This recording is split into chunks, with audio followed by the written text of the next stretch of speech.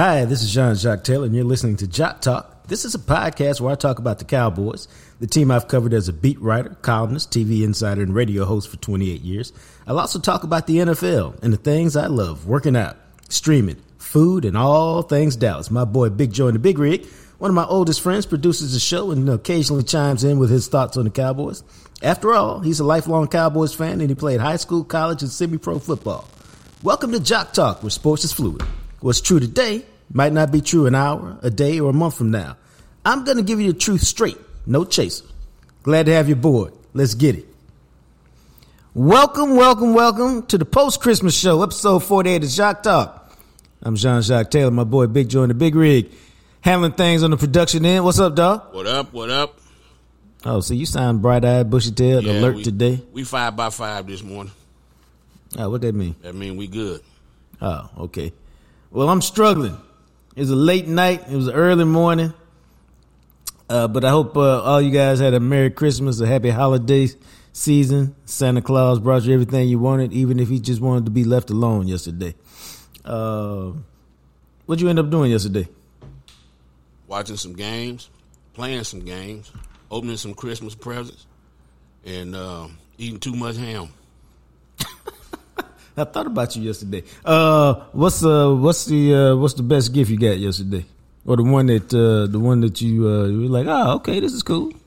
Well, I got my gift about 2 weeks early. I got a big old desk for my podcast stuff. I know I can tell it. The show sounds so much better since you got the desk. No, it don't. Come on, man. No, no. It's just a whole lot less clutter. Oh, okay. Yeah. If that's the way lots that's how you of clutter. I can show you before and after. Oh, well, yeah. Show me the picture. Yeah. Before and after. I like to see it. Yeah. I think, I've been into my aromatherapy for a minute, and I guess I let everybody know that that's what I was into. I got about 8 big old candles yesterday, man. As I was like, either you think my spot stinks, or y'all just trying to fit into my filter, my love filter. So that was cool. But man, when you get to be my age, your age, I'm sorry. I'm only speaking for me. I'm sorry. I tried to kill my mic so I wouldn't comment on none of that. Why, dog? What the hell is a love filter?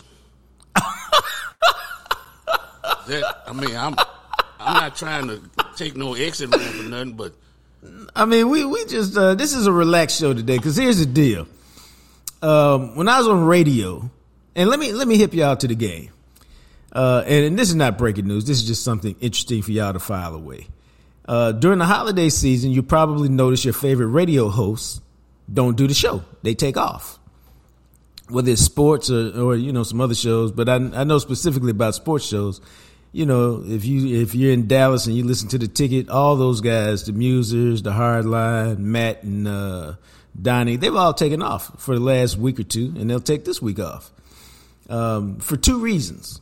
Number one, the ratings book, which determines how successful your show is and how much money you get paid and all that stuff, it ends at the end of November, basically. So the ratings in December don't count. So ain't nobody trying to work when the ratings don't count. All right. And number 2, most people take off in December, Christmas, holidays. A lot of people take the last 2 weeks of the month off. And so because of that, I just had an old man moment of what I was going to say. Yeah, me too. And I'm not, and I'm not afraid to tell y'all. You driving me away from my point. I don't even know what the hell I asked you now. You talking about a love filter? Okay. You're gonna get back to that, right? Yeah, there's a point for this. Okay. And so, so what happens is people take the time off, and then I can't remember. I just had an old man moment because my mind is wandering. But for the love filter, wait. That's 25 seconds. We all can't get back. But go ahead. No, but hopefully I remember and then I can finish it. That's why I write notes down sometimes. But love filter is you just give, like, if I was buying you a gift, I just go through your love filter. Love filter just means what you like, what you enjoy. I give you a gift in that area. Maybe I buy you some 9 ammunition, then you don't have to worry about it.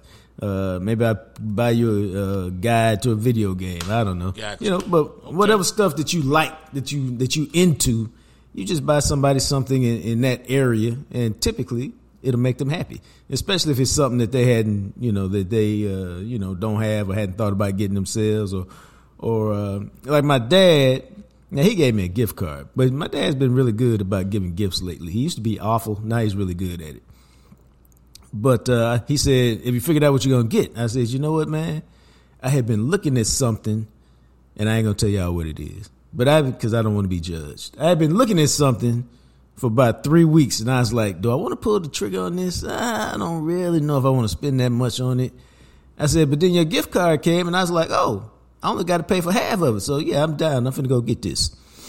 So now back to the love filter question. So, obviously, if I've been telling y'all about aromatherapy and candles and stuff, some of my people, they hooked me up with a bunch of different candles. And, so I was like, cool, I appreciate it. So you don't want to tell us you bought some more shea butter or something? I didn't buy no shea butter, man. Oh, okay. So, no. So here's how I did the love filter thing. So I gave my son, he's into day trading these days. So I gave him a book on, the secret to day trading, something like that. Some book he was really gung ho about getting, and because he had talked about it a couple times. So I got him that book, and I got him another book about this titled, I think, "I Can Teach You to Be Rich." I think that's the name of it.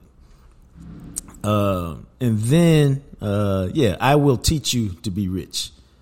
Then, dog, the funniest thing is I got him the Dr. Seuss book, "Oh, the Places We Will Go." And I got him that because he's in this point of his life where he's really trying to spread his wings and fly and just kind of see the world. And he's really becoming his own dude. And he's like, he's like, "What's up with this Dr. Seuss book?" I said, "It ain't about Dr. Seuss." "Well, it's Dr. Seuss. I don't really get it." I said, "It's a symbolic book, man. It's like symbolic." He goes, "What's the symbolism?"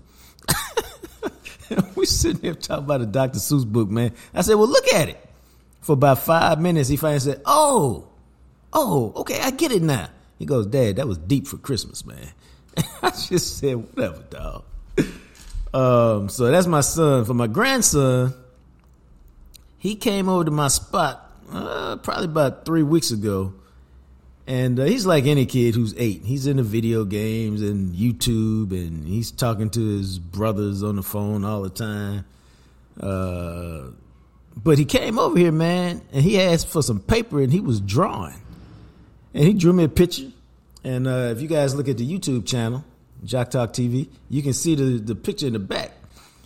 And so I bought him a bunch of art stuff, trying to get into his love filter that he might not even know exists. And here's the funny thing. His mom and his grandma got him Oculus. What is that, dog? A virtual reality thing. And he really enjoyed it. Dog, he spent as much time with that as he did drawing and tracing and doing this stuff that I bought him with his art stuff. And it was just a reminder that you don't have to spend a lot of money. You can, but you don't have to spend a lot of money on gifts if you hit people in their love filter, because they'll really enjoy whatever it is you gave them. So he spent a lot of time drawing yesterday, so I was happy about that. I hear you. And then my daughter, I got her tickets to the Mavericks game last week, so she had a good time at that, because I think I told y'all I'm really trying to get into more experiences these days.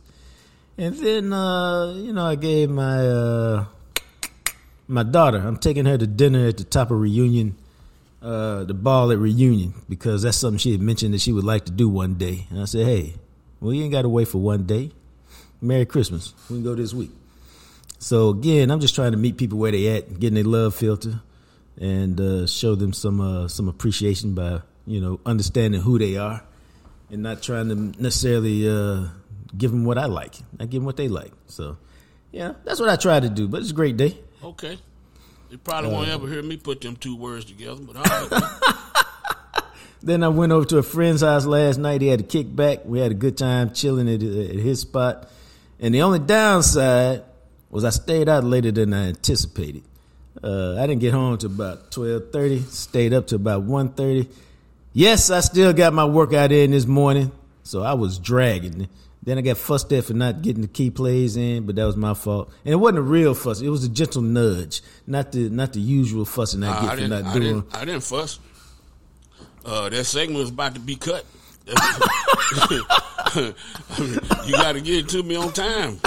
Hey man, I work miracles. I can work miracles, but no. I gave you plenty of time to get me time.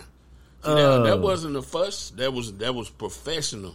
See, it was. I said, can I just tell the story the way I'm gonna tell it, man? Hell no, because you're inaccurate. You know what?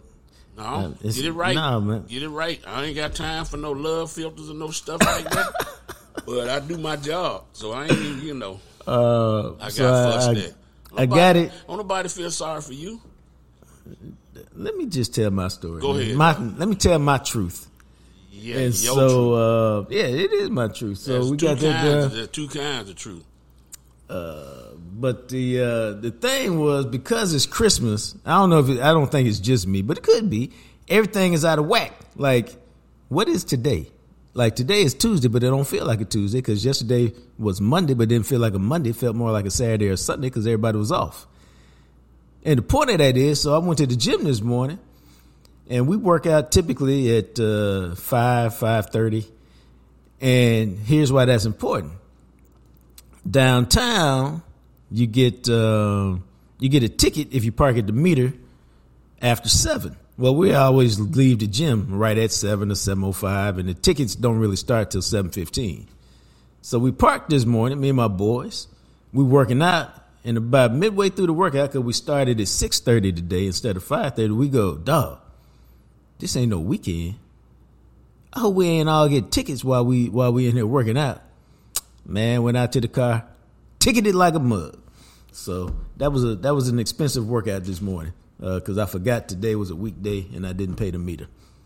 So, such is life. Want to always tell you that you can follow me on Twitter at JJT Journalist. I am Jean-Jacques Taylor. And if you are, y'all should know this by now. So, if you're ever involved in an accident, man, check this out. All you got to do is pick up the phone and dial the magic number, 972-934-8900. Talk to my friends over there at Greening Law and just tell them your situation. Hey, here's what went down. Here's what happened. Here's my situation. And if they bring you on as a client, I'm telling you, it's been a lucky day for you. For real. Because anytime you fight somebody as an insurance company, man, it's a fight. It's a battle. It's a scrap. And you need somebody to ride with you. Greening Law will ride with you. They will tell you when to turn left or when to turn right or when to hold tight. How about, hey, let's go backwards for a minute, regroup, and go forward again. But they walk you through the process. They want you to focus on two things only. Rest and renewal. Get your mind right, get your body right. Do that, it's all good. Your mind right, your body right, get your life back, and it's all good. That's what they want you to focus on. They handle everything else. You need a doctor, they can find you one of those. You need a specialist, they can find you one of those. Greening Law is the place you need to be. If you've ever been involved in an accident, it is not your fault. So punch the number in your phone. Get it so that you don't have to look for it at the moment of crisis. 972-934-8900. That's the number. Give them a call. Let them work it out for you. Now, your Cowboys, 22-20 losers to the Miami Dolphins. Seemed like a long time ago, but it was just the other day. Let's talk to my boy Todd Archer. Sponsored, presented, brought to you by my good friends at Smokey John's Barbecue. What you doing this week, Doc? Yeah, man, he just gonna ignore me on that. We're gonna get you some Smokey John's, man. What's up? Merry Christmas, happy holidays, bro. How you rolling? Doing all right. How are you? When am I getting Smokey John's? I just heard that. When you want some Smokey John's, man. Hey, Todd, no. Don't go there, dog. Do not go there, man. Oh, no. You get Smokey John before I get Smokey John, it's going to be a problem. I don't have no problem with you, Todd. We cool now. I don't even know you like that, but we cool. But you get some Smokey John before me? I'm putting Seems both. Like you should be able, why couldn't you get them both first at the same time? Hey, that's why I like you, man. See what I'm saying? That's Yeah, a diplomatic, I'm a trying to work it out, solution dog. right there. I've been trying to work it out, man. When I'm gonna get Smokey John? Hell no. Yeah, I've been promised Smokey John for like 4 months, huh? We've been trying to get your schedule right. That's the only problem. Hell no. It take a helicopter ride to get to you. I'm easy. You to don't find. like to travel, and so it's just trying to match up the dates, man. That's all. And I see Todd at least twice a week, so it'll be a little bit easier. That's all I'm saying. Joe, if he brings it to me at the Star, I'll let you know. Roger that. I appreciate that. Yeah. We just made sure that'll never happen. There you go. How was your Christmas, man? What'd you get? What did I get? I mean, it had to be something better than a pair of socks and some drawers. I didn't get either of those. Okay, I this is got positive. a Jordan hoodie that I wanted, so that was good. I got some golf balls that I'll eventually need to play. I got a nice sweater from my daughter and a hat from Ireland that she just got back from there from the study abroad program. Right. Cool. Right. I got an Arkansas hat from my other daughter who will be going to Arkansas next year. So yeah, it was a good Christmas. All right, good. Glad to hear that. They gave you gifts to your love filter with the golf balls. Well, that was like the Secret Santa family thing, so I knew I was getting that. Oh, all right, good. Well, as long as everybody was happy, this is good. Your Dallas Cowboys. What do we make of their game against Miami? Because I'm still conflicted. This is who they are, man. They've done the same thing this year that they've done in these past years. They're just good enough to be okay. Are they good enough to win it all? Doesn't look like it. No. You can change out the play caller. You can add a couple players, all that stuff, and it's the same stuff, man. This is what's different, and what gives you any hope that when they go to the playoffs, okay, yeah, they can win at Tampa, they could win at New Orleans or Atlanta, whoever wins the South, they can win there, sure, no question.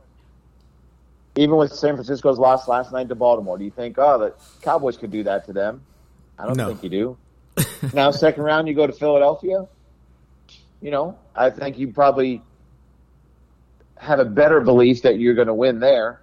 And or you go to Detroit in the second round, if you beat Detroit this week, then you'd have some confidence. And I kept coming back, like, they're not far off from being one of the best teams going. Right. But that last step is a mile and a half, man. Like, it's the hardest step to take. And they've not taken it. So how can you predict that they will take it until they do it? No, that's good. That's fair, I think. Josh, we've been saying this crap for the last how many years? 15?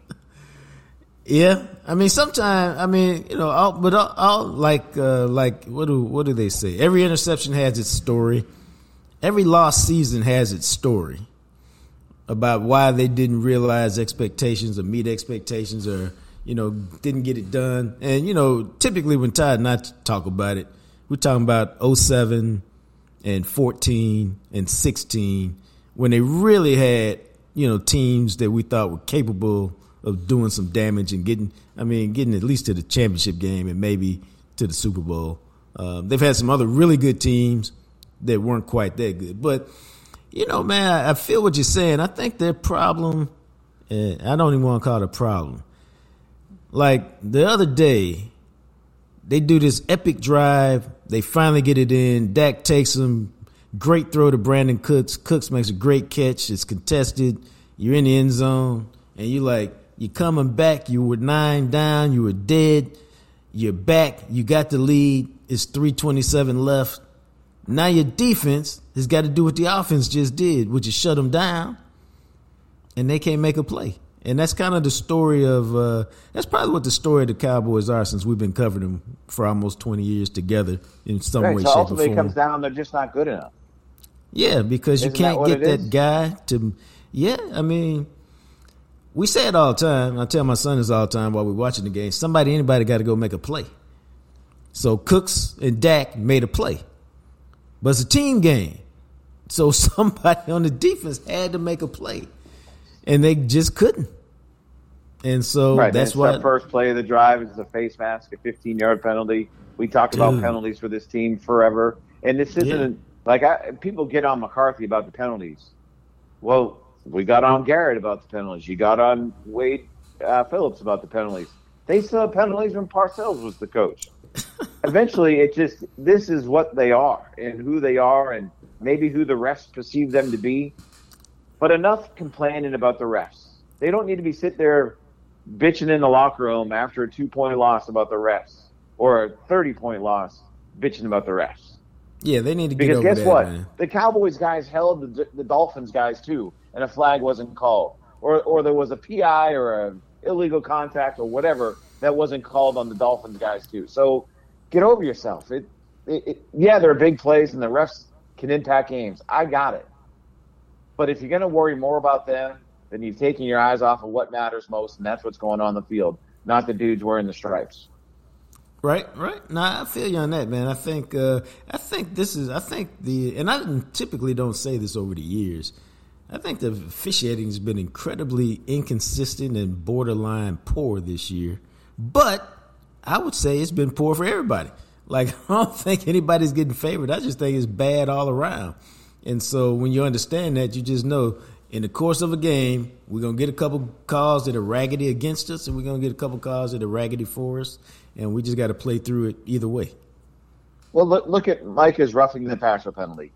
I don't think it was a roughing the passer. I think he was well within his step or a step and a half when he hit Tua. I think the referee who threw the flag reacted to Tua's reaction of how he was hit. Right. I don't think it was a penalty. But guess what? I don't think the roughing the passer penalty on Dak from Christian Wilkins was a penalty either. Right. So balances out, man. See, and I'm not an even Steven kind of guy. I'm like, this is how it goes. But, I mean, bad calls are going to happen. Just like bad play calls are going to happen. Bad decisions are going to be made by players. That's just the breaks of the game.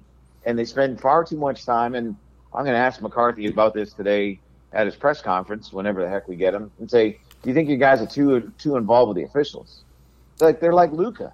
Like, just knock it off. Yeah, I can see that. Sorry, we can talk about something else. No, I love the passion. So if we look at the game, let's talk about that first series, man, because that was interesting to me. Did you and I'm gonna go through them one by one with you. Did you think Brandon Cooks should have scored on the end of round? Yes. First? Yes. Okay. I haven't gone back and looked at it. Why didn't he score? Is that because he ran out of bounds instead of turning it up? Yeah, it looked, again, from the angle we had in the press box, we're at the other end of the field in the other end zone. And it looked like if he had the edge, that if he just kind of jumped or used his momentum, he would have gotten in the end zone. That's what it looked like. Is that exactly what happened? I mean, maybe not. I don't know. But the tack that he took, I wasn't buying it. And then on the next play, Tony Pollard should have scored. Yeah, like I thought when Dak flips the ball, I go, wow, that's a nice play call down there. Touchdown. And I go, how did he not score? He was walking. Right. He was walking. He thought it was a walk-in. I mean, and people, Ferguson should have put a better block on the guy. You're running downhill. The defender's running sideways. Your momentum should get you in the end zone. Punch that thing. So put your head down, put your shoulder down, Yep. and look, Zeke's speed might not have gotten to the edge the way Tony's would, but Zeke's power would have got him in the end zone. Right. And then on fourth down, why are they going to Lipke? Well, that's the question. Well, Hunter Lipke, who had 6 touches all year, gets 3 on that first drive. What's up with Four. that? 4. What's up 4? with that? I don't know. I mean, I think you're right. I think it was 2 short yardage and a pass. Right. You're breaking tendencies, maybe trying to think you're breaking a tendency that no one's going to think you're going to give the ball to him because you've not done it in that situation before. Yeah, or maybe he's a bigger guy, and you're trying to be a little more physical down there. My issue with it was this is a big game. This is a big moment. Dak is probably between practicing games, handed the ball off to Pollard, let's say 2,000 times. He's probably done it 700 or 800 times with Rico Dowdle. He's probably done it 50 times. It just seemed like it was an unnecessary risk. And now they would say, well, it just seemed weird to me that he touched the ball so much on the first series of a big game. Yeah, that's weird to me as well. And that, I think someone on Twitter is like, why are they trying to be cute and giving the ball to Lipke? Like, how's a fullback dive cute? Right. Like, and where are we going? Like, do the. I think there were times this year where they put, and they definitely did in the past with Zeke, where they put Dottle at fullback and Rico and Pollard on the eye, and they did the fullback dive that way. Like, that was I don't understand that call, but also they should have scored on the two previous plays. Yeah, in my mind, so that's a 10-point swing in a 2-point game. Because Miami goes and kicks a field goal after that. Now, I don't think they lost because of that, but I think it could have, because you get into the whole butterfly effect. But I think it does change the complexion of the game. Oh, but I think you're absolutely right. Who else knows what would have happened after that? No, but if we just go through a normal thought process, you've been getting your ass kicked all week after losing to Buffalo. You say you want to get aggressive, you want to play with the lead, so the coach does what he says. We win the toss this week, bump that. We taking the ball, we trying to set the tone. Then you go out on a great drive, 17 plays, 73 yards, 7 minutes. If you end it with a touchdown and go up 7-0, you feel great about yourself. And we know how football spins on momentum and belief and all of that. I'm talking about just getting off to a good start and putting Miami like, damn, these fools came to play. I think the stat was they 6-0 when they score first or something like that. Look what they did on the second drive of the game. Yeah, 75 yards, bing bang boom, right down the field. CD 49 yards. So they still gained confidence after that first drive. Right. Imagine what it would have been if it was 14-3.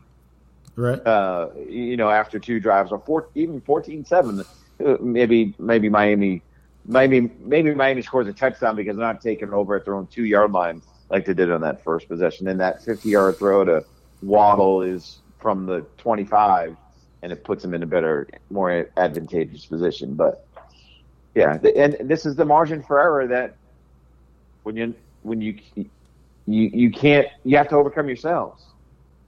It's hard enough to overcome the other team, but when you have to overcome yourselves, you're making it that much harder. Nah, you're right. And then one last thing about the offense, why did CD disappear for a couple of quarters and the offense just get completely stagnant? Was that the Fangio blueprint? I don't think so. It didn't look like he had Jalen Ramsey following him all over the place. Maybe he did a little bit, or maybe that was just where CD lined up and he was more on his side. But it's almost inexcusable that it's the first time all year that CD was not targeted in 2 straight quarters this season. How does that happen? As a dude has 100 and however many catches on the year now. How does that at some point just kind of hey, man, let's just run a smoke to you and get you the ball in your hand just to say we got it to you. You know what I mean? Right. And then, because then what happens on the 17-play drive? It's 4th down. Where are they going? They're going to CD. I think there was a 3rd down earlier, maybe, where he ran a little flag route. Right. And they were going to CD. So, it's that stuff can happen, and that's having the democratic approach to offense where we feed everybody is sometimes a good theory. A lot of times is a good theory. Right. But when it's nut cutting time, 88's got to get the ball. And in a game like that, against an opponent like that, it's always nut cutting time. So 88's got to get the ball. No, you're absolutely right about that. So it's I don't know, it was a weird game. I thought they played good. If you look at the defense, and we've talked a little bit about it, if I told you they're gonna hold Miami to 1 touchdown and 22 points, you probably figured they figure out a way to win. Take it. Yeah. That's why I didn't come out of that game blaming the defense, because it was 22 points. And look at there's the whole Shanahan-McDaniel thing. Well, look at the last 2 playoff games. It's been like 19 points and 23 points or whatever. Right. Like against them now, the regular season game they got smoked. But like the defense has done enough in those games to give yourself a chance to win. And it's been the offense that has not come through, whether Kellen Moore's calling the plays, whether Mike McCarthy's calling the plays in this last game, when they've needed it most. And that's, if there's a complementary football aspect that they want to play, well, then the offense needs to get its act going on the compliments because when it matters most. And now, Detroit, okay, you got a chance. You got a chance to maybe not change the outside perception of you, but maybe to help your own internal possession where you're just not saying words because you know you need to say them. You can actually mean them by beating a team that's 11-4. Yeah, and they're a good team, and they can pose some problems with their physical style, their running game. I think kind of the emotion that they play with, it'd be a good test for them. It's a game they need to win now because you don't need to have a 3-game losing streak heading into a game against Washington at the end of the season. Let's play that out for a second. Let's say they lose this game, which means they're out of the division. Why play anybody against Washington? I mean, you have to because you don't have 100 guys on the roster. Well, but if you have a question about anybody, who gives a shit? I mean, just go 10-7. You don't want to go into the playoffs. I understand with a 4-game losing streak. I gotcha, but what's the risk of? Yeah. What does it matter going 11-6 versus 10-7, and you lose a Tyron Smith, you lose a Zach Martin, you lose a whoever, dude, and then you don't have that guy for the playoff game. That's why they need to win this week because that's a disaster. I think you're screwed either way if that goes down because I think it'd be, just a vibe around your team and your city and all that stuff would be so negative if they had a 4-game losing streak. That it would, I think, it would be hard to overcome. And then let's take it one step negative further, and then we'll go back positive. Then you lose to Tampa Bay, which has won 6 in a row. Dude, McCarthy might get popped, even though it was like. Then you call him for then we got a coaching search possibly, right? Yeah, and we're like, wow, just 3 weeks ago everything was great, and now you've lost 5 in a row, and you're out of the playoffs in the wild card round. Yeah, so no, they need to win this week. Talk about the butterfly effect, dude. There'll be some urgency because if you imagine now, let's take it to the other step. Imagine if you blew out Detroit the way you've blown out a lot of teams at the crib this week. Everybody would be like, "Yo, see, we came close against Miami. We learned some things. We put it all together against Detroit. We're going to sit everybody down for Washington, and we're going to package this Detroit performance and bring it out against that NFC South champion, whoever it is." It's it's amazing how the vibe all changes with a win or a loss, bro. Especially this time of year. Like, dude. Again, like I was surprised in the locker room how not that they were upbeat but maybe that they just weren't so down and defeated, that there was a lot of, McCarthy was positive, Dak was positive. Maybe some of that's like, what do you expect them to say? I hear you. But it was almost like the Philadelphia game up there in November when they came out of that one thinking, if these 3 plays are an inch different, we win the game. And they're probably looking at the Miami one saying the same thing. Well, you know what I think is funny? And I don't know if we talked about this last week. Like last week, how good are the Dolphins? I don't know. How good are the Cowboys? I don't know. Now that the Dolphins beat the Cowboys, people are saying, "Oh, Dolphins finally beat a good team." Well, we just said we don't know. So if the Cowboys had beaten the Dolphins, would have been like, Cowboys finally beat a good team? Well, 3 days earlier, we didn't know if the Dolphins were any good. What do you think about this road thing? It's something. It's not nothing.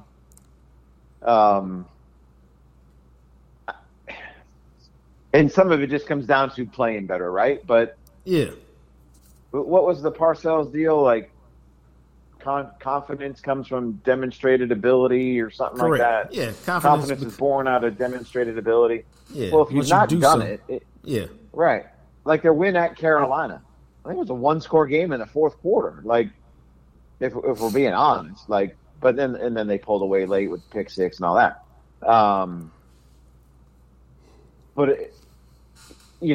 They're going to have to win on the road. You know, the last time that the Cowboys won multiple road games in the same postseason, do you know when that was? Let me think. Okay. I'm probably going to say, and we're not going to say a Super Bowl because that's a neutral site. So move on from that. I was thinking it's probably sometime in the mid 70s. 1975. Boom. Yeah. The year the Taylor family moved to Dallas from Buffalo. How about that? Do you know how many times a Cowboys team has gone to a Super Bowl with a losing road record? Well, that sounds like, have they done it once? 0. Yeah. Okay. So they're fighting history here. Right. So that's why it matters. Like, I mean, yeah, okay, you can win at Tampa. Woohoo, big freaking deal. Like, you did that last year. Like, you know, but you're really going to go now. Can you win at Philly? I would think you'd feel better about them going to Philly than you would San Francisco. Yeah, some of it just depends on the matchup. You know, if they win their game, it depends on, you know, who they get in the next round and where they're playing and how they match up with them and how they feel about that matchup. Yeah. So it's it's a lot going on. And I think, you know, I'm sorry, Detroit. I think, like, people just kind of glossing this over, like, Cowboys at home, they always win at home, they're going to score 40, da-da-da-da-da. Well, Detroit's playing for something, too, because they're still in the fight for home field advantage. Dude. And I thought they were bad. I thought they were bad out of away from home. They're 6-2. Hold on, I just looked that up a second ago. Maybe they're 5-2. No, wait, yeah, they're 6-2. They won at San Francisco. You know, I mean, they're 7-2 indoors. Okay, they play in a dome too. Cowboys are 7-0. Have they played in another dome this year? I don't know. So this isn't an easy game by any stretch of the imagination to think, like, because the Cowboys have been, and Dak talked about that. It's like, it's not like you can sit back and lean on the fact that, hey, we're playing at home, we're going to win this thing. So at least Dak understands that and has a good way of, I know he's spreading that message throughout the locker room of how they can't just use their home field success as the reason why they're going to win this one. Because you don't think Dan Campbell wants to come back to Texas and win? Yeah. Aaron Glenn? My guy.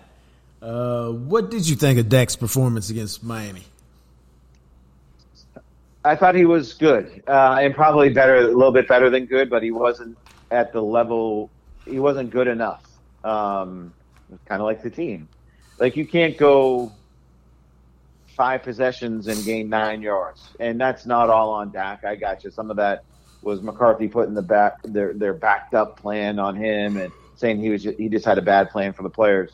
But I thought there were times where Dak had people open and either double clutched it or didn't trust it and didn't see it as well. And maybe that's something that Fangio does. Right. Or Buffalo did the week before. It didn't look like he ripped it as much as he was ripping it when he was in that really, really hot streak. But he played well. There are going to be plays that he's going to want back, absolutely. But when you don't win, there's always going to be those 3 or 4 plays you didn't make that people are going to say as a quarterback. You have to make those if you want to be an MVP. Yeah, what do we make of Philadelphia? I say that because, you know, we always talk about the issues the Cowboys have. Other teams got issues too, man. Right. And they tried to give the Giants the game. I mean, that basically comes down to the Eagles converted a 3rd and 20. Bro. Like, a 3rd and 20. I'd love to know what the expected completion of that is through the course of a season and what, and all that. Like, so if they don't make that, it's 20-18 Eagles at that point. they don't make it. They're punting the ball. Giants, they're feeling good. Tyrod Taylor's playing well. By the way, what lasted longer in New York? Tommy Cutlets or Linsanity? I think Linsanity might have lasted. I think it did. Linsanity, yeah.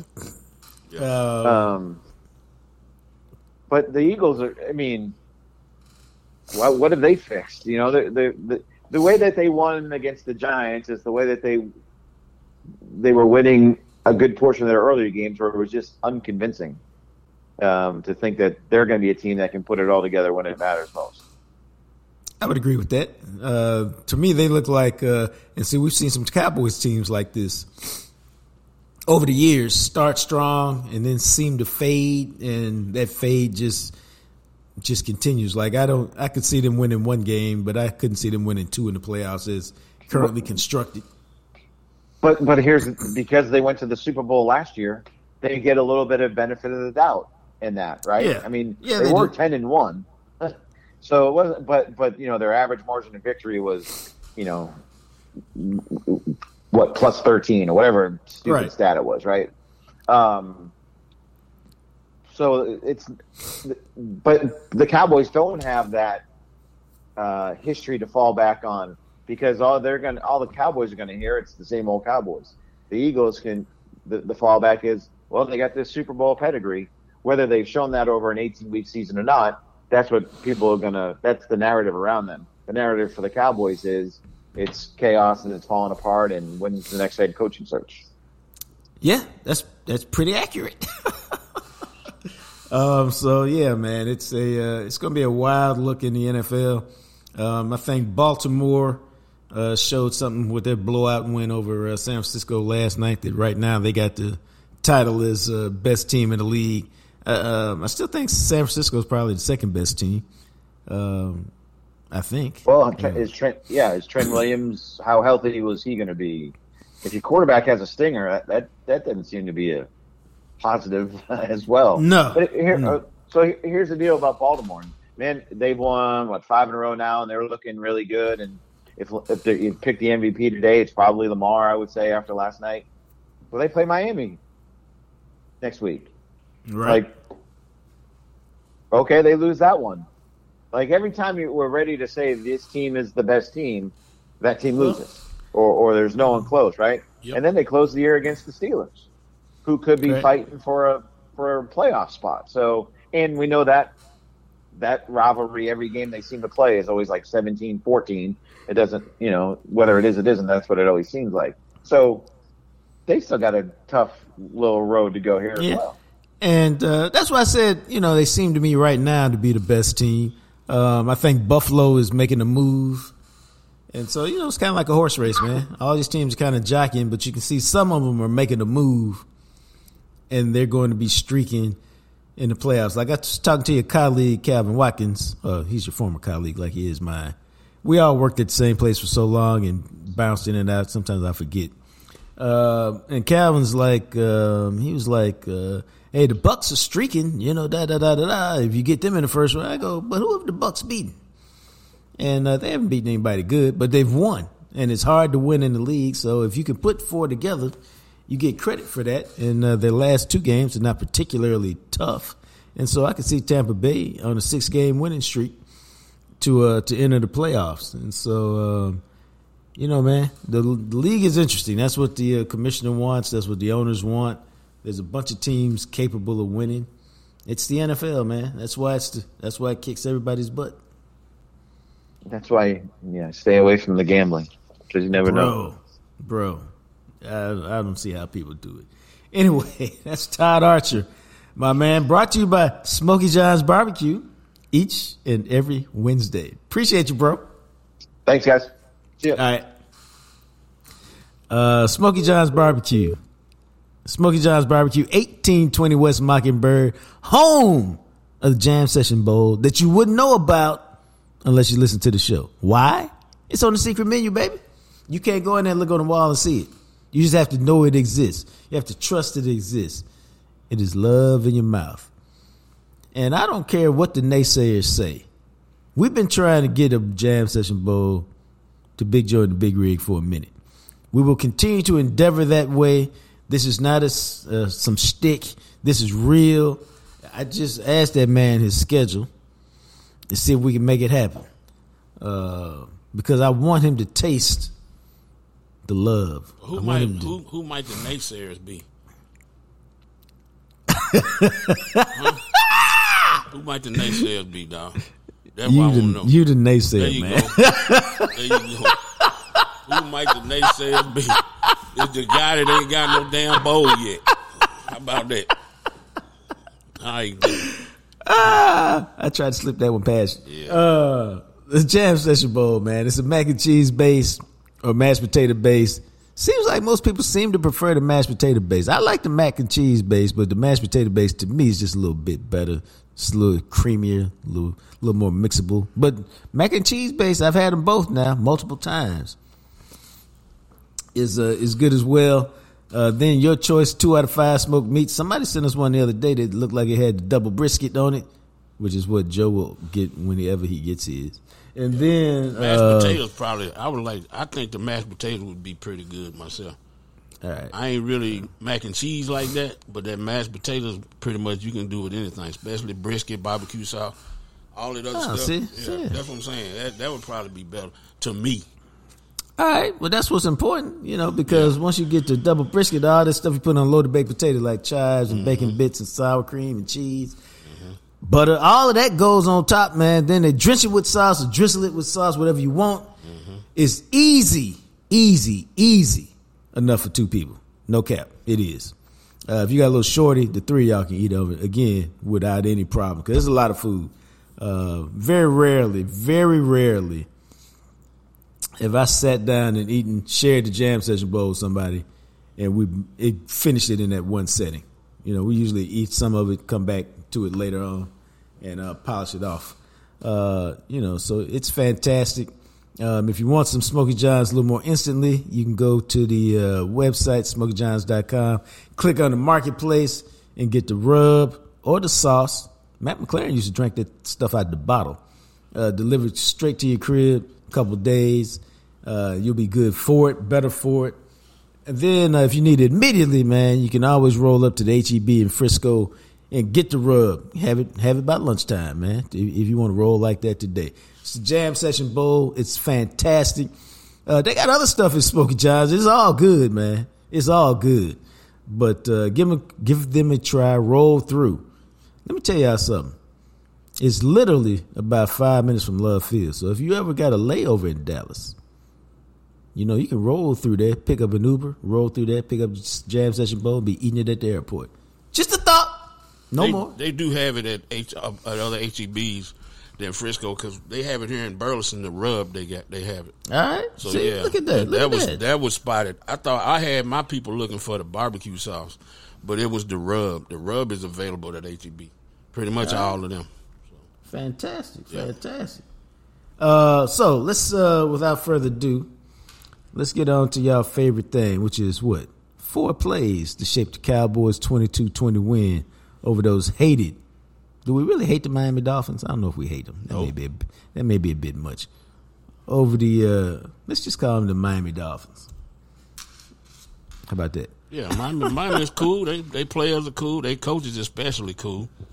You know what, man? Their coach is especially cool. You want me to tell you why their coach is cool? I'm going to tell you why their coach is cool. Their coach is cool for one reason and one reason only.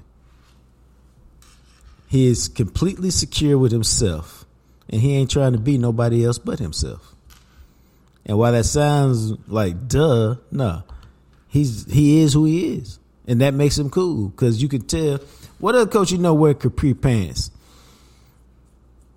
Nobody. It's just him. He's just being himself, and it's a cool thing to watch because he's not trying to be anything other than Mike McDaniel, and that's cool to me.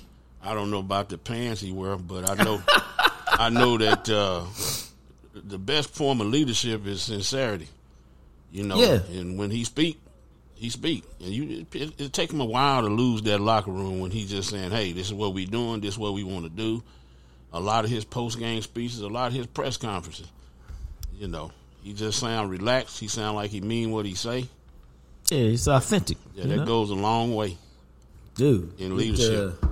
No, I believe you on that, man. For sure. Now, for those of you new to the show, 4 plays to shape the game is not always the 4 biggest plays of the game or the 4 plays that stand out to you. Sometimes it's these little plays that you don't think about. Sometimes they're bigger plays. It just kind of depends. But I started doing this many years ago because, and you hear this all the time, this play gone our way, we the one, and they didn't, so we lost. And so in the course of an NFL game, there's always a few plays. If they go your way, it's a great day for you. If they don't go your way, it's a bad day. And I always just like to go back and look at them because at the moment, you don't know that they're so big. It's only later do you find out, like, there's 125 plays in the Dallas-Miami game, and there's just a few of them. You're like, wow, if this is going the other way. Cowboys come out with a dub, and we're having a bunch of different conversations this week. But since it didn't, we got to talk about this other stuff. So, without further ado, let's get cranked it up. So the Cowboys get the opening kickoff. Mike McCarthy, we win the toss, give us the damn ball. And, you can tell when McCarthy's on one because they come out aggressive and they're moving the ball. First down, second down, first down, second down. First, third down, man. Our star of the first drive, Hunter Lepke, shows up, gets the first down. And then, man, I was pissed. I don't know about you. Right off the bat, you got, your boy Peyton Hendershot with a false start. And I'm just like, this is what I'm talking about, man. 1st and 10 at the 50, you get this false start. Now you're behind the chains, and you got to try to work it. Cowboys end up with a 4th and 2. And Dak Prescott hits your boy Ferguson in the flat for 20 yards. Really well-designed play after a timeout. And I was like, okay, Mike is in his bag. Cowboys are moving. They're going to get that lead. And on first down, I thought this was a really good play. Why? Because not only is it an end around to Brandon Cooks, who's got speed and skill, get it done. Normally they run a play like this to CeeDee Lamb. So what? Miami ain't expecting it. Now, you can argue that Brandon Cooks should have turned it up a little faster and tried to get just inside the pylon and score. But let's keep it real, dog. When he get to the 1 yard line, it's 2nd and 1 from the 2. You can still get a first down.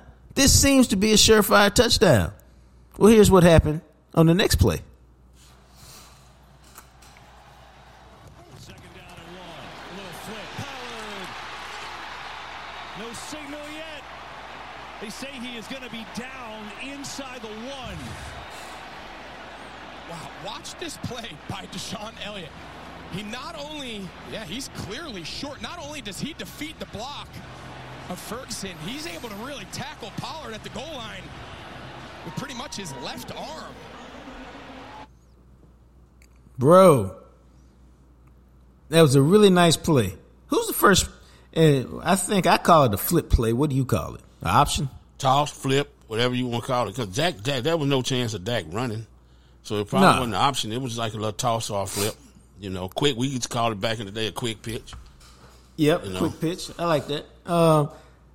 When Tony Pollard gets the ball, I'm looking at the TV and I go, oh, nice play, touchdown. Except he don't score. Did you say the same thing when he got the ball? Not really, because he just not. It looked good. It looked good with him, but he's just not really good around the goal line. I kind of hold my breath when he he just don't punch it in good. And so it looked like a touchdown. Well, he didn't have to punch it in. He just had to run to the pylon.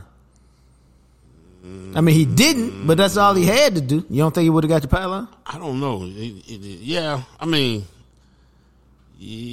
But if you decide, it's decisions. Put it like this. You have to make your mind up what you're going to do. Could he have run to the pylon if that's what he made up his mind to do when he got the ball? But then when he turned it up, now you got to drop your hips to drive that damn ball in there. Right. It was just kind of like some indecisive shit going on with him. Well, see, I think that's the key right there. If he was decisive in his movement and his run, no matter what he chose, he'd have got into the end zone. Yep. Instead, he's like, I I got tackled with one arm. That's why I let the play run a little longer. He tackled him with one arm. Are you kidding me? Come on, But he got man. flipped backwards. How did he get flipped? Hey, I'm just saying, man. I'm not whatever in you. I'm saying whatever to that bullshit. That's what I'm saying. Not you, so bro. yeah. No, I don't have a spirit of offense these days. So I don't even know what that means, but bullshit. Go ahead, dog. Go ahead. Okay, we're gonna take a quick exit ramp. In my life, I have my decided that occasionally I used to get offended too often, and so I really did some reading and talked to a couple friends of mine about how not to be so offended by people, because a lot of times people don't mean to offend you. You just took it that way. And so I've worked hard on not being offended. So I say my spirit of offense is much better than it used to be. That's all. Now back to the 5 plays. For real. And it's 4 plays. Go ahead. You know what? I was finna correct that, man. So all of a sudden, instead of what should have been a touchdown to me and most of y'all, it's they get the first down, and so you still think they're gonna get it in. But this is really, can I tell you something? This is really what I love about football. Well, they fumbled on the next play, trying to get the ball to Hunter Lemke. Miami recovers at the 2-yard line. The driver's over there on score. And what I mean about what I really love about football is this is really why every play matters. It's really why you hustle on every play. It's really why you do what you can on every play, because it looks like they finna score, and they are going to score 99% of the time. This is the 1% they didn't. And that's why you play balls out every play, because you never know if this is going to be the one time that it doesn't work out the way it looks like it's going to work out. And I just enjoy that aspect of the game, because we've seen it happen a million times. It's just always good to be reminded about. That's why every play matters, and why you hustle and you do the best you can at every opportunity. That's what I like about it anyway. There's another play in here, man.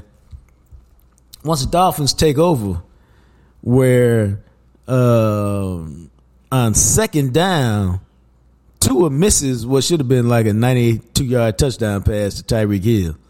Did he miss him, or did Tyreek lose the ball? Well, yeah, you can say that. Yeah, I'm not disagreeing with you. Yeah, he was looking for – Tua kind of threw it up, but Tyreek couldn't find it. If he'd have found it, it was off to the races, baby. And I was like, man, they came so close to that being 6. And so they end and I was just like, that. Can you imagine that, dog? That's how you get blown out to me, which is you go all the way down to the 1, fumble, and they hit you with a 92-yard touchdown pass to take a 7-0 lead. You could be so shell-shocked from that by the time you recover. With this kind of team, it could be a wrap. But instead, the Dolphins get his 57-yard field goal, but that dude was on one, and take a 3-0 lead. And so, it was really interesting game, because I kept waiting for the Cowboys offense to perk back up. CeeDee Lamb's 49-yard touchdown gives them a 7-3 lead. That was a sensational play. Yes, indeed. What did you like most about it? Well, when he caught the ball, he just turned it up. He kept on running. Then it's like he could have stepped out of bounds. He could have just said, I got y'all. And he just stopped, went back, and then he kind of slowed down. When he slowed down at the end, like, what y'all think? He just kind of let the dude knock him in the end zone. If anything, right. Number 88 got a lot of flair. Oh, no, he got that now. Yeah. He got that. That's like when he caught the touchdown against the Patriots and waved bye-bye to him, a couple of years ago. I think he got fined for that. But, yeah. Amazing play. Amazing play. Just when you forget how explosive he is, he show you. Right. Yeah. But they don't do anything else the rest of the first half, and they find themselves down 13-7 at halftime. Now, first drive of the third quarter is huge. Cowboys get a stop, and now they're in the game, because I was like, man, y'all give up a touchdown here and go down 20-7, and you have to start pressing the way the pass rush is getting after Dak. It might just get out of hand real quick. But still the Dolphins, they're not scoring touchdowns, but they keep adding to their lead. Yep. And so it's 16-7 third quarter, and now to me, the Cowboys are in the danger zone. Like, yo, what's up? You need to do something here, or it's going to be some sad singing and some slow walking off the field at the end of this game. And just at that cue, it's almost like Dak heard your boy. Or maybe McCarthy heard me. They finally started moving the ball a little bit. Jalen Tolbert, huge catch, contested catch, leaping catch. 50-50 ball. That's what he there for. Yep. And he came down with that one. Big play. They get the ball down to the Miami 24. And again, you're like, oh, okay, they got to move. They're making a move. 2nd and 7, man. 3rd and 11. Dak back under pressure. And here's what happened. 3rd and 11, CeeDee Lamb against Ramsey. Top of your screen. It's a good matchup. Prescott looking that way. In trouble. Penalties fly. Prescott running. Trying to get there with his legs. He will. But now let's see it on the penalties. Will this hold up? Chubb is down. Hopefully he's okay. Slow to get up for Miami. And the signal is it's coming back. There's Chubb walking off slowly.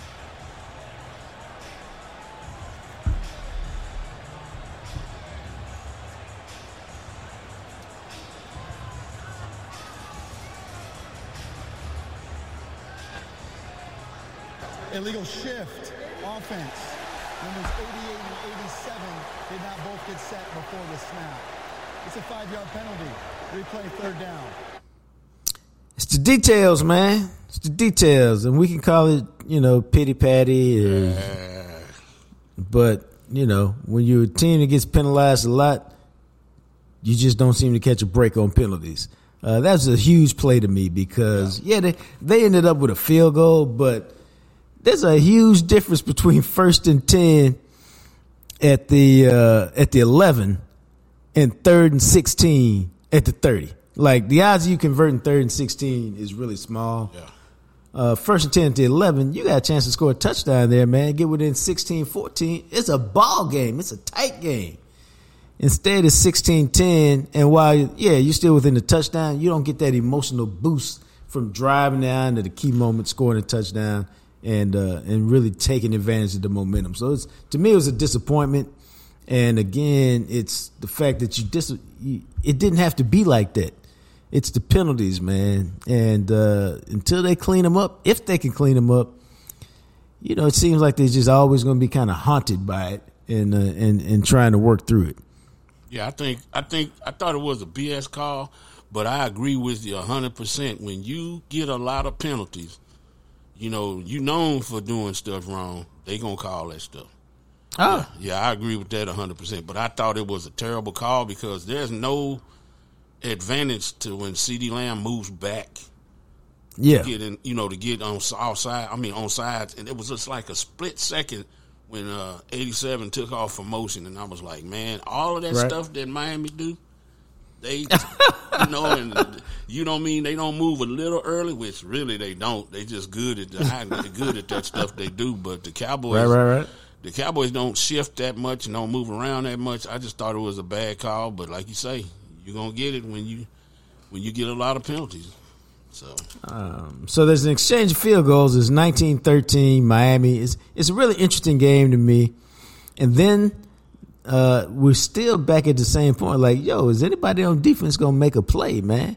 And so what happens is it's 3rd and 3, and then Miami does that thing. They get a false start. It's 3rd and 8 at the Miami 27. Here's what happened.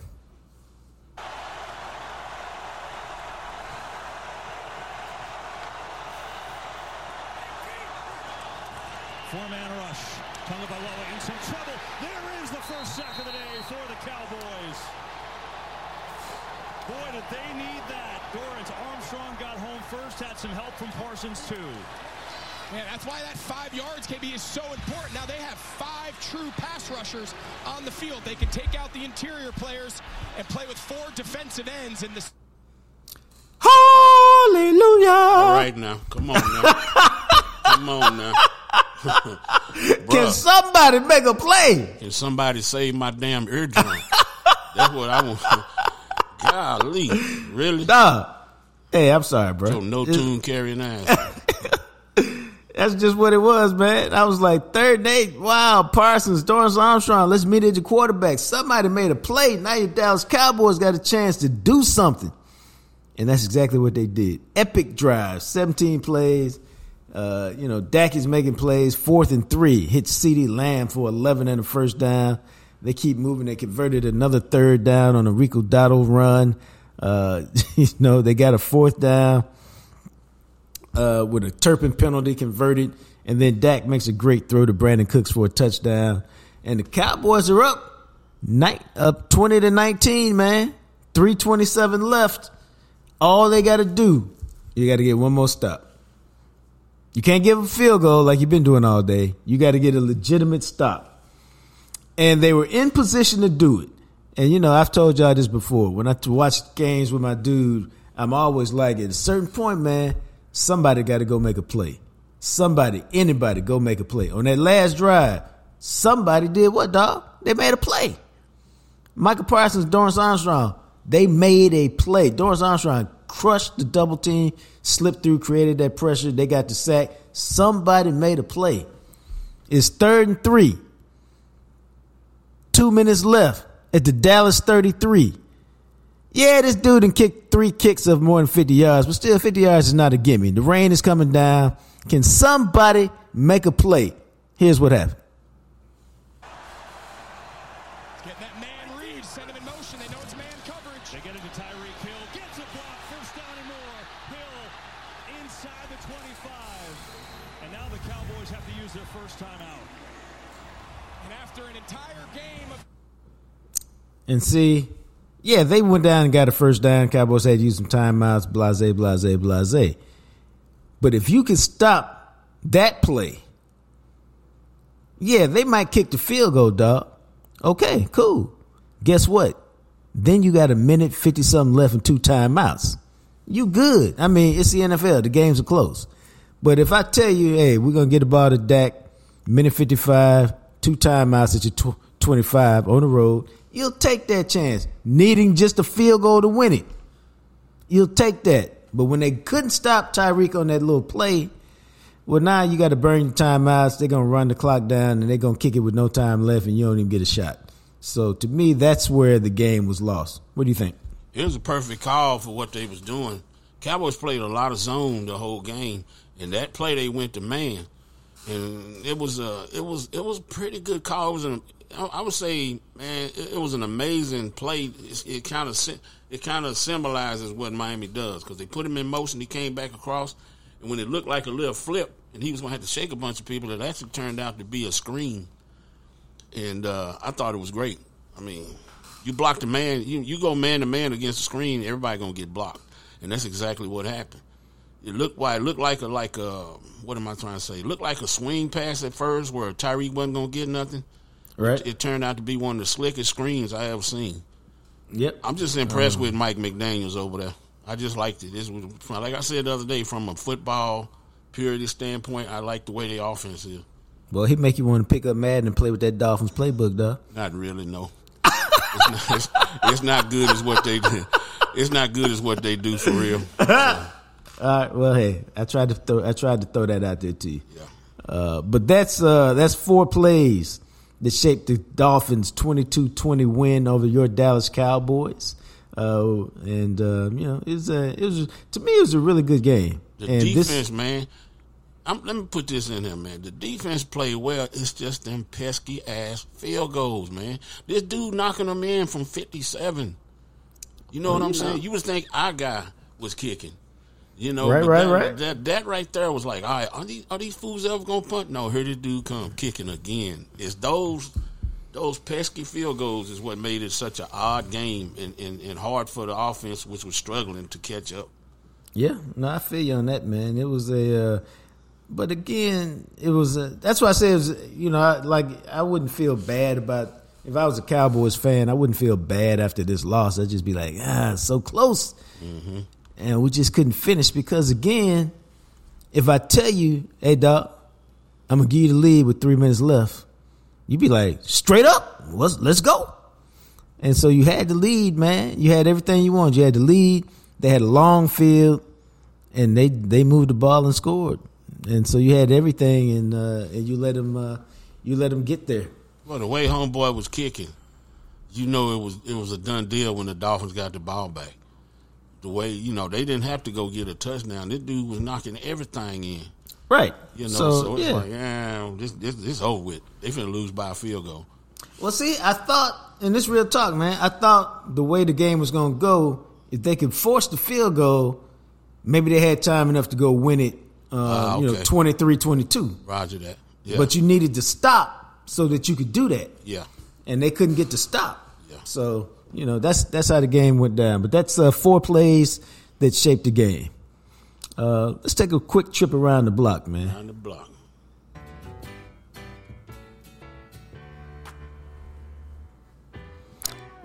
I spent a portion of Christmas hanging out with my family, playing board games. You like board games, though? Yeah. What's your board game of choice? It depends on what you're looking at, because Monopoly is good. And then when you talk about board games, do you include Uno in that? Yes. Okay, so I don't play Uno anymore, but I like to watch people play because it's a million rules. Kids can play, grown-ups can play. It's a million rules, and everybody got. I played a game. We had a family get-together over here with my wife's cousins, and we played this game called Mafia, and it was pretty good. This is incredible. One of my workout partners told me this morning. He said, you got to play this game called Mafia.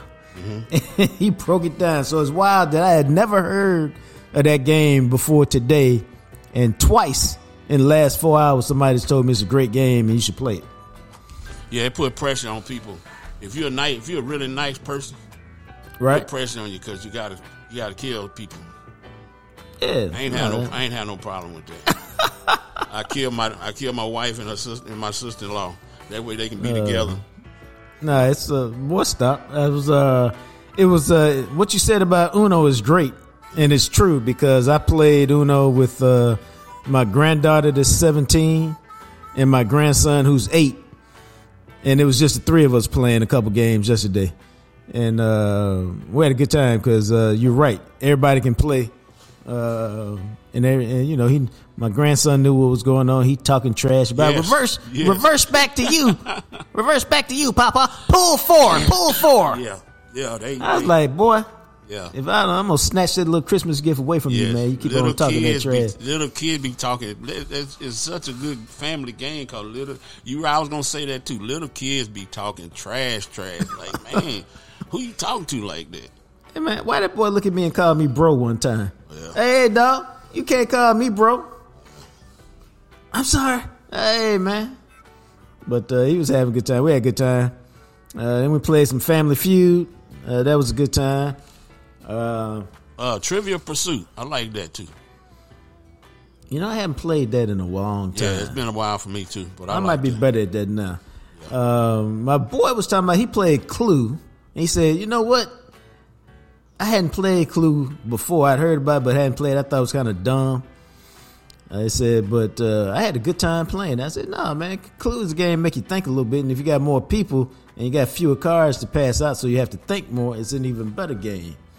So, it was good to hang out with them for a little bit yesterday and just play some games and relax. And I like board games, man. I forgot that I do like them. It brings out a little competitiveness. Mm-hmm. But it's a competitiveness where everybody can get involved and everybody can play. You just got to find your lane and find. If you get a chance, you play Mafia. It's pretty good. You know, what's a good? Now it seemed like how many people did you have playing Mafia? The more the better. I want to say we probably had probably 10. Because my wife's niece is a boss. For real, because she was like, y'all get over here and play. We was trying to watch the game. Y'all get over here and play. And she was explaining stuff. You know, I was acting a fool. I said, hey, you promising something good. This better be good. Right. I better have fun as much as these rules we got to go and all this explanation and all that. This better be fun. I'm going to tell you, once I got through acting a fool and learn the rules and all of that, it was pretty good. It was pretty good. because you got to kind of explain. People try to say, all right, who do you think the mafia boss? And somebody picked me and say, Joe, we think you the mafia. I said, nah, man. Well, you got to explain why. So are you just making this up? You making up your own backstory? Oh, hell yeah. I was okay. Like, that's the whole key. No. You don't have to make up your back. You don't. I just say, hey, I'm a nice person. I help old people. I've been married for 32 years. Why would you think, hell, somebody killed my wife. Why would I do that? And somebody killed my sister-in-law. I love them. It was me that done it, but I was lying my ass off. And then, once they figured it all out, they said, why would you kill her? I said, that's why y'all could be together. How about that? So it's pretty good. Matter of fact, the way he was explaining, I said, dog, I said, you need to just have a mafia party and just invite 10 or 12 people over to your crib and just have a party. We're finna play mafia. I said, if you think it's a good game, it's a fun game, it's a good experience, why don't you do that? So anyway. Yeah, it's fun. Pretty fun. No, so I had a good time, man. It was it's good to it just kind of like I said, we played a lot of games while I was with them hanging out, and it was just rekindled my love for games. I used to love to play Sorry as a kid. Did you ever play Sorry? Yeah. And what happened was, I can't remember how this happened. Sorry's been a game out for 40, 50 years. It's a board game. You got cards, and you try to get them all into one little... I can't remember all the rules. But basically, the game changed a little bit because it used to be a game of luck and chance. And then somebody decided, what if we dealt all the cards, and then you could kind of control it a little bit, and then it got a little more ruthless. But it made me want to go pick... What happened is those experiences the other day made me want to go pick up a couple board games and be like, yo, we're playing board games today, whether you want to or not. Settle up around the table. Let's go. Now, that being said, if your family's anything like mine and you guys out there, you can get all these people together on a Christmas because that's a holiday. After that, man, it's hard to lock people down for because everybody got things that they got to do and places they got to go and people they got to see. And so I was thinking about trying to get them together, maybe New Year's Eve during the day or a New Year's Day before everybody go back to school and their lives, just to hang out a little bit and play some board games, do a little bonding. What you think? Oh, yeah. It's all good, man. Before I let you go, I just got a text from my granddaughter. And she called me, which is rare. So I'm like, let me make sure nothing's going down. So I checked my phone. I sent a text while the call is ringing. Doing the podcast. Hit you as soon as I'm done. This is the text I received back. I believe you have my candle. I will need it to be returned. It's the peach Bellini candle. And I just go, I will look. Thank you for your love and concern. See, man, everybody into aromatherapy in the Taylor family these days, man. Peach Bellini? Yeah, doc. That sounds like a flavor of Kool-Aid that I would never drink. But I eat Peach Bellini. I don't know, man. Okay. Now, when I was at my boy whose party I went to, his kickback I went to last night, he sent me a text that I appreciate. You could have been anywhere in the world, but you're here with me. I appreciate that. Jay-Z and Izzo. Yeah. Thanks for hanging out with us last night. Yeah. And I sent him back real quick. I'm doing all this while I'm on the phone. But I was like, hey, conversation was great. It was a good time. I'm glad I came. Man, when I got there, he said, hey, if you want to drink, help yourself. He had a bunch of alcohol over there. Uh-huh. And so I said, we'll see. I don't know. And then I looked and I saw I like Ciroc as a vodka. Uh-huh. I like Tito's too, but I like Ciroc. He had some mango Ciroc. I said, this sounds interesting. Mm. Man, I poured that thing over some ice. And I was like, I wish I had taken an Uber. Because that thing was so good. I was like, I could drink another one of these or another two. But since I drove, I will be limiting myself to this one glass here and keep it moving. But I tell you what I'm going to do today is I'm going to get some mango Ciroc today. I got my 6 month, 7 month, 8 month supply of liquor the other day. And I say it like that because I don't drink a lot. I like a few things. I like them when I like them. And so what I bought the other day will probably last me 6, 7 months at the rate that I drink. But I'm finna add this peach mango Ciroc to it, this mango Ciroc to it because it was smooth and it was delightful. And vodka is the one alcohol that doesn't really have a lot of calories and carbs in it. So if you're trying to watch your weight, that's the one to sip on. How about that? You got a drink of choice? No, I don't drink. You know that. I really forgot. Yeah. And I don't drink a lot, and that's why I forgot. No, I don't hate on nobody drinking. It's all good. I just wasn't no good. I mean, I was good at it, but it wasn't good for me. So that's right. I quit drinking about 1992. Oh, it's been that long? Oh yeah. Well, I was in the service. I wanted to stay in the service, and I was married. I wanted to stay married. So guess what? Right. We're gonna leave that where it's at. All right. No, I didn't really. I forgot really. Yeah, it's all good. Yeah. All right. Anyway, that's see, we ended up going a little bit longer than anticipated today, but that's good because it's all good during this holiday season. We want to always tell Greening Law we appreciate them. Same with Smokey John's Barbecue. This doesn't happen without their help and support.